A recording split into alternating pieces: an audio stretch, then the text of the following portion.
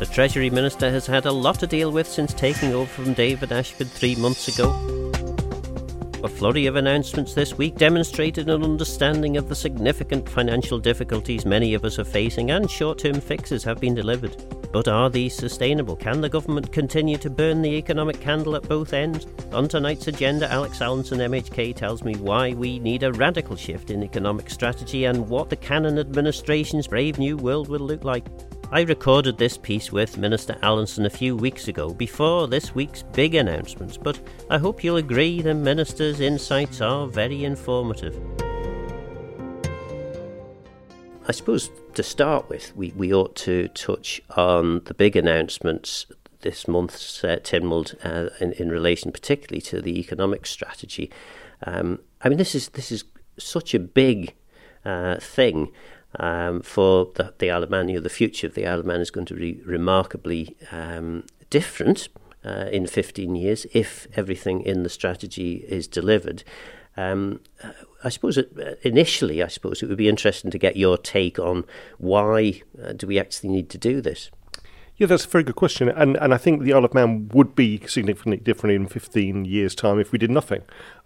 While I've been here, I came over 20 years ago. I've seen a significant change in the way people of the Isle of Man behave in terms of our own self-consciousness. The resurgence of a pride in Manx culture, I think, is all great, and I think that will continue. What happened under the last administration was a whole body of work started off last May asking KPMG to do a full analysis, and so part of that was looking for a vision of what the Isle of Man could be, but also doing a warts and all analysis of what we've got at the moment now. And some of that is, from a political point of view, isn't particularly nice reading, but actually people think it is true. Our education system should be better. Our kids aren't learning perhaps what they need to do to the levels that they need. Our health service could be a lot better. We spend a lot of money on health, but people's actual experiences of it, particularly with chronic diseases, is poor. Acute medicine, yes, they're flown away and they have stents put in if they have heart attacks, and that's fine. But those people living with chronic illness, actually, we could do an awful lot better with. But also specifically looking at our population, we know that the birth rate has been decreasing, probably because people can't afford to have families to the extent that they used to. And if that continues, then what would the Isle of Man look like in 15 years? And what would government be able to do with the income that they were getting from the people who live here? Because government can only spend on the Isle of Man what they earn. We have very strict rules about borrowing, which obviously they don't have across, and we've seen the amount of money that they're talking about borrowing. We can't do that, and we shouldn't do that on the Isle of Man. We shouldn't build up debts for our children and our children's children. So how can we rebalance our economy, make it more dynamic, make it younger, but also make it more, I would suggest, more caring, so that we actually increase the prosperity of the people who live on the island and allow them to have the lifestyle that they deserve. And of course, there's a range of things that you can do. One of the interesting areas which has been, again, potentially this would be a policy change if Isle of Man government chose to do this, that would be to invest significantly the reserves in Manx projects. It's always been the case that that's been avoided with a view that if for whatever reason the Manx-based project turned out to not be successful, then we could be in significant trouble. So actually in investing in Manx projects, that there is a certain amount of risk associated with that, because not only is it raising money for the government, but it's also the government most likely that's decided what the project needs to be. So is that reversal actually something that is being considered? No, it is being considered. We on the Isle of Man are in a relatively good position of having reserves, and that's nothing that I can take credit for. That's previous decisions made by previous politicians to actually have that nest egg there, to have reserves not only to pay for things that people are paid into, such as pensions and benefits, but also to invest. And so our reserves at the moment are around about 1.8 billion, which is a lot of money, which is sitting there and earning interest. Now, you're quite right. At the moment, most of that is invested off island, and a whole range of different bonds, equities, and also property. A managed portfolio, which works very well and brings in significant revenue. One of the parts of the economic strategy is, at a time of economic uncertainty, at a time of worldwide crises that seem to be occurring by the day, do you retract and have austerity, or do you actually invest for the future? And this administration is investing for the future. Where do we get that money from? Absolutely brilliant question. We repurpose some of the money we've already got. I mean, the Isle of Man government spends huge amounts of money in terms of capital programs. How can we use that for the best economic advantage for people on the island? We invest off island. Can we bring some of that back onto the island? Because if we're going to improve the living standards and the living experience of people here, both for the people who are here at the moment and also people who might want to move over or move back here, we need various facilities. We need shopping centres and we need leisure facilities. We can use the private sector to do that, but perhaps we should be investing some of taxpayers' money into things that taxpayers can use, rather than perhaps, do that for Liverpool One. I don't know whether we've got any investments in Liverpool One, but I wouldn't be surprised with some of the property portfolios we've got. Can we repurpose some of that, bring that back to the island? Because I think that's possibly the misconception that some people might have listening to this. They would say, well, government's spending more of our money on madcap projects or whatever they would call them. But of course, government's vast 1.8 billion portfolio is invested in similar projects in the UK and further afield. So the idea is, instead of excluding the Isle of Man from that investment portfolio, you would invest in similar projects here. Exactly. And we're not talking about vanity projects. We're not talking about gold taps and things that look nice. We're talking about investing in projects that not only increase the benefits and the facilities we've got on the island, but also have a return. It is an investment. You get something back from it. And there are, for instance, housing developments, car park developments, leisure developments that could happen on the Isle of Man with the private sector if they had some of the access to government capital that is currently being invested off island. So one of the parts of the Chief Minister's statement is using government in all its various realms to enable the private sector to drive forward increased wealth for the people here. And so if we can use some of our reserves to do that in a mature and careful way, we're not going to give money away, we're not going to be spendthrifts with it, but use that for the benefit of the people of the island rather than just for the benefit of a spreadsheet. A good example of what could have been invested in would be the likes of the Isle of Man steam packet, for example. Now, obviously, that's now a government-owned company. So in a way, you have invested in it, but you borrowed money to invest in it. But the difference would be, rather than borrowing money to invest in the steam packet company, you would use reserves to invest in. No, absolutely, and that's one of the aspects of the steam packet going forward. So they've got the Manxman, it's being built, it will be in operation hopefully early next year.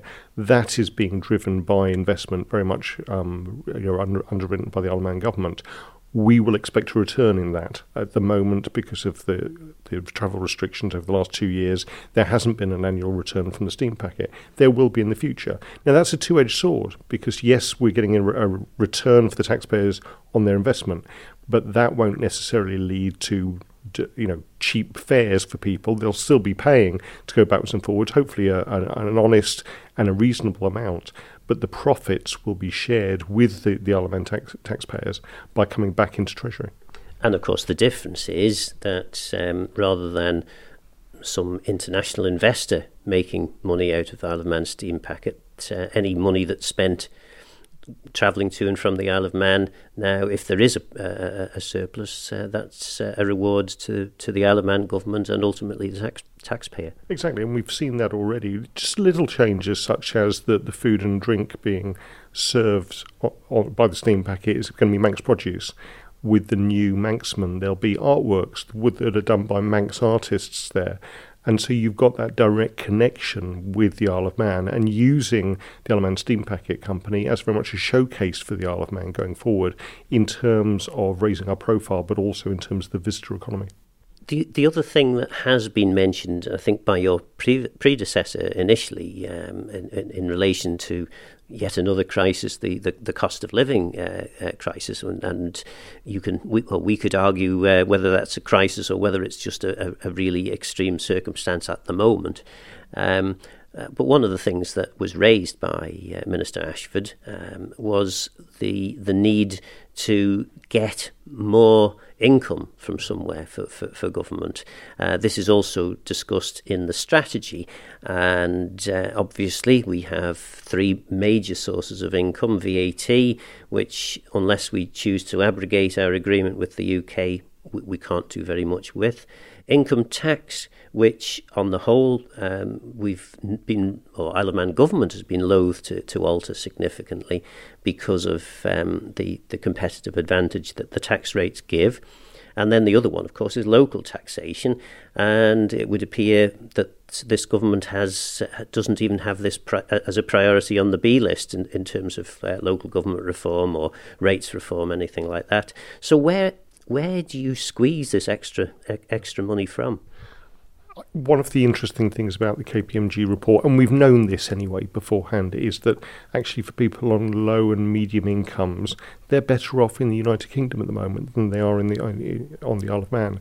And that's because some of our costs are more living on an island. That's fairly standard. But because some of the changes in terms of taxation and wages that have been seen across haven't been mirrored here, one of the priorities, if we're going to improve the living standards of people on the Isle of Man, is to make sure that their wages can increase, but also make sure that the tax burden doesn't, and if we can, reduce it. Because we know from all the analysis that's taken place, the Isle of Man Treasury, so that the revenue that comes into this office is predominantly from people and people who work and live on the Isle of Man.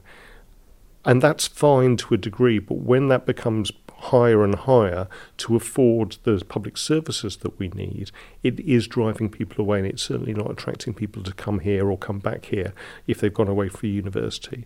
So we're saddled with, relatively low taxation but high cost of living. I think you're right that that's become even more magnified recently because of the increasing energy costs. And whilst overall, I think most people are just about coping with it. It has pushed some of those vulnerable people and people on low incomes into a crisis. And people are very concerned about making ends meet, which is why the previous Treasury Minister introduced a whole range of targeted benefits, £6.3 million already, and why I'll be making a statement in October, Tynwald. We're monitoring things over the summer. We almost certainly will be introducing more targeted benefits as we go into the winter. And part of that is to alleviate those concerns from individuals, to help consumer confidence, but also business confidence going forward. So rather than putting taxes up, I think we need to look at the tax base. We need to make it wider and fairer. And then we're talking about some of the moves internationally in terms of corporation tax and how that is shared out amongst different nations so that you don't get some of the previous slurs that we used against the Isle of Man as being a tax haven. I would argue that we've never really been a tax haven for the last 20 years. What we need to do is make sure that the taxation system we have is fair but also easy to understand. And so part of the economic strategy is actually a review of our taxation strategy, and Treasury have started that already. You're listening to Agenda. The Treasury Minister is expanding on the government's vision for the future. So effectively what you're saying there is you're going to broaden the tax base, which is all well and good, and I'm sure most working people in the Isle of Man would say, well, about blooming time too. How are you going to do that? Part of it is by looking at what's happening around the world. We know that the OECD are looking at taxing large corporations on the profits where they earn it rather than where it's necessarily banked. And we're working quite closely with our international colleagues to make sure that we follow suit. So as the OECD pillars become more operational and as people are actually asked to pay tax on where that revenue is generated, will be talking with all the companies that are currently on the Isle of Man and those companies that want to come over here to actually devise a fair and equitable way that they can pay their way, as they would do in anywhere else in the world that they were based, but also do that for the benefit of the Isle of Man and make sure that they appreciate that being based here, either as they are now or in the future, is a benefit for them and their shareholders as well. So I see a lot of the changes that are happening around the world as being very, very much complementary to what we're trying to do rather than us being an outlier. One of the things that we need to do is protect the economy that we've got at the moment, but then grow it, diversify it, and make sure it's enabled to do better. And there's a whole range of ways that government can do that without standing on people's toes or necessarily killing the golden goose, because I think we have to be careful that we aren't distracted by shiny things on the horizon when we don't appreciate the really good companies that we've got here on the island at the moment that employ a lot of people and actually create the wealth that politicians can then spend on our welfare state. One of the criticisms that's already been levelled at the economic strategy is that this imbalance between tax and spend. There's lots of wonderful phrases and bold ambition and glossy pictures. Not an awful lot by way of detail as to how all this is going to be done. In a way, you're damned if you do and you're damned if you don't here. If you come out with all the detail, people will say, well, you haven't bothered to ask us. But effectively, from what I understand, you are asking the public to get involved, to give feedback on the initial draft of the strategy. Yes, I mean, Treasury will be launching a public consultation and looking at some of the key parts of the strategy. So growing the population, growing GDP, growing the economy, diversifying it, increasing tax revenue, and seeing if that resonates with people. There's been some early responses, particularly people who were worried about the way it seems to favour young, actively working people. Does that mean that elderly retired people on the Isle of Man will be disenfranchised? The answer is no. But we do need to reset some of the population trends we've seen over the last couple of decades if we're going to achieve what we want for everyone who lives on the island. Also looking at things like housing, which even at the last election was a major issue. And we've seen since then a boom in housing prices. Now, it's interesting because when I was campaigning in 2016, I was knocking on people's doors and they were saying, I've had my house on the market for years and I can't sell it. Those people have actually benefited from this. A lot of people have benefited from a rise in housing prices. What the people who haven't benefited are necessarily the younger people whose wages haven't gone up and are now faced with increasing mortgages and increased interest rates, that double whammy. So we need to try to balance this out. Every time there's an area plan, planning comes into play and you can't build on certain sites. And so we haven't been building enough houses to meet with demand. One of the things that the Chief Minister set out quite clearly in his statement was to look at the planning laws, look at planning regulations, where government are stepping in and stopping economic growth, think about stepping back from that to enable the private sector to build more affordable houses, to build more leisure facilities, but to do it in a sustainable way. And that's sustainable not just in terms of climate change, but also in terms of our population and the people who live here. And yet, in relation to planning, there are many people on the Isle of Man who would take the view that over the course of the last administration, the planning department, and particularly the minister, rode roughshod over the law of the land, the rules and the regulations that were in place to allow development to happen.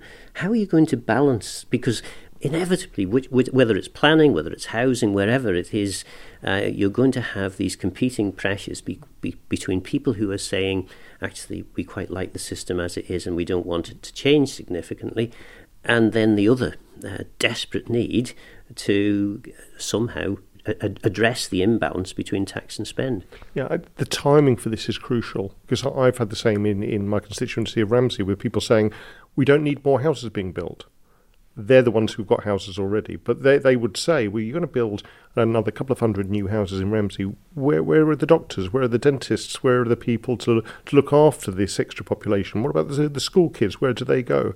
So one of the aspects of the economic strategy is very much investing in that first critical infrastructure. So we know that we need more nurses, more doctors, more dentists, more teachers. making sure that our capital programme builds those schools that were needed. And Treasury have been carrying out very much a strategic infrastructure needs assessment to say, look, which schools need to be replaced, which schools need to be repaired, which schools need to be enlarged. So we can do this in a planned way. We're not going to get to 100,000 people overnight, but what we need to do right now is start building for that and investing in that. And then those people who currently don't want houses built next to them will see their own services improve, see their own infrastructure getting better, and will then hopefully see the benefit of increasing the population to drive that further. Because of those extra people who are going to come over to the Isle of Man, a lot of them are those critical workers that we need, both in terms of our public sector, but also the private sector as well. We've had these to use the old-fashioned term, population drives in the past. They've worked temporarily in terms of the economic result, but ultimately we've ended up back to where we started with the imbalance between tax and spend. How is this going to be different? Yeah.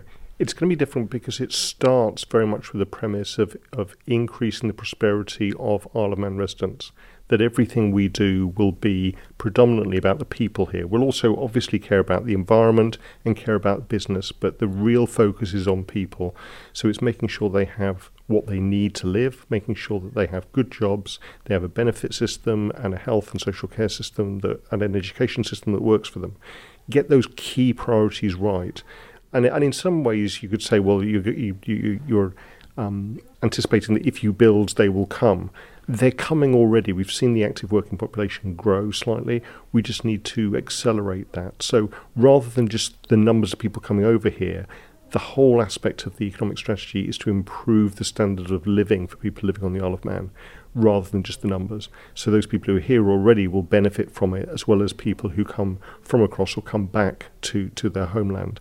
And increasing the population, I think as politicians we need to be very careful that that's managed, that everyone sees the benefits of that, because we've seen in the adjacent Isle that immigration can become quite a toxic subject.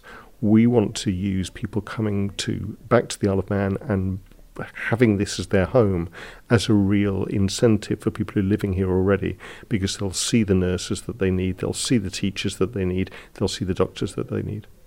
One of the lessons that you can learn from Manx history, we don't need to necessarily look across the water, is that every time we've had a new residents' drive, there has been deep concern amongst the native Manx population, and indeed the settled incoming population as well, that the whole way of life, the Manxness, the Manx identity has been threatened and indeed significantly undermined by these new residents' drives.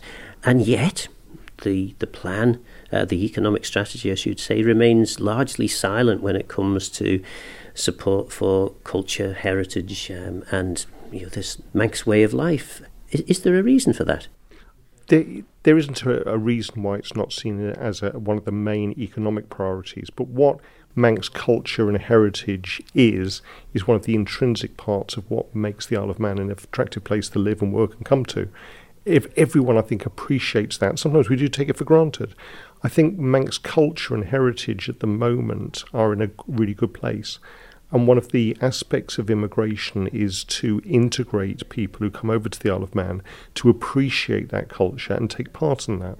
So, for instance, learning Manx, taking part in some of the Manx music festivals, is really important for that integration. It doesn't dilute the Manx culture. In fact, I think it probably enhances it and takes it to a bigger world stage. We've got Lorient, the Lorient Festival taking place, and I know there's going to be a Manx contingent there for the first time in a couple of years now, because they couldn't go previously. So again, it's that outward reach, and amongst those Manx contingent will be young people whose parents weren't from the Isle of Man, were from the Philippines, were from South Africa, were from England and further afield, but their children have actually been brought up to really appreciate the Manx culture, Manx heritage, and are now doing that on a world stage. So rather than dilute our history and our culture, I hope that by growing the population at the same time as actually putting extra funding into Manx culture and heritage, we can actually grow it further. That was Treasury Minister Alex Allinson, MHK, telling us how Treasury will help deliver government's big vision. I'm Phil Gaughan. Guramayu. Thanks for listening.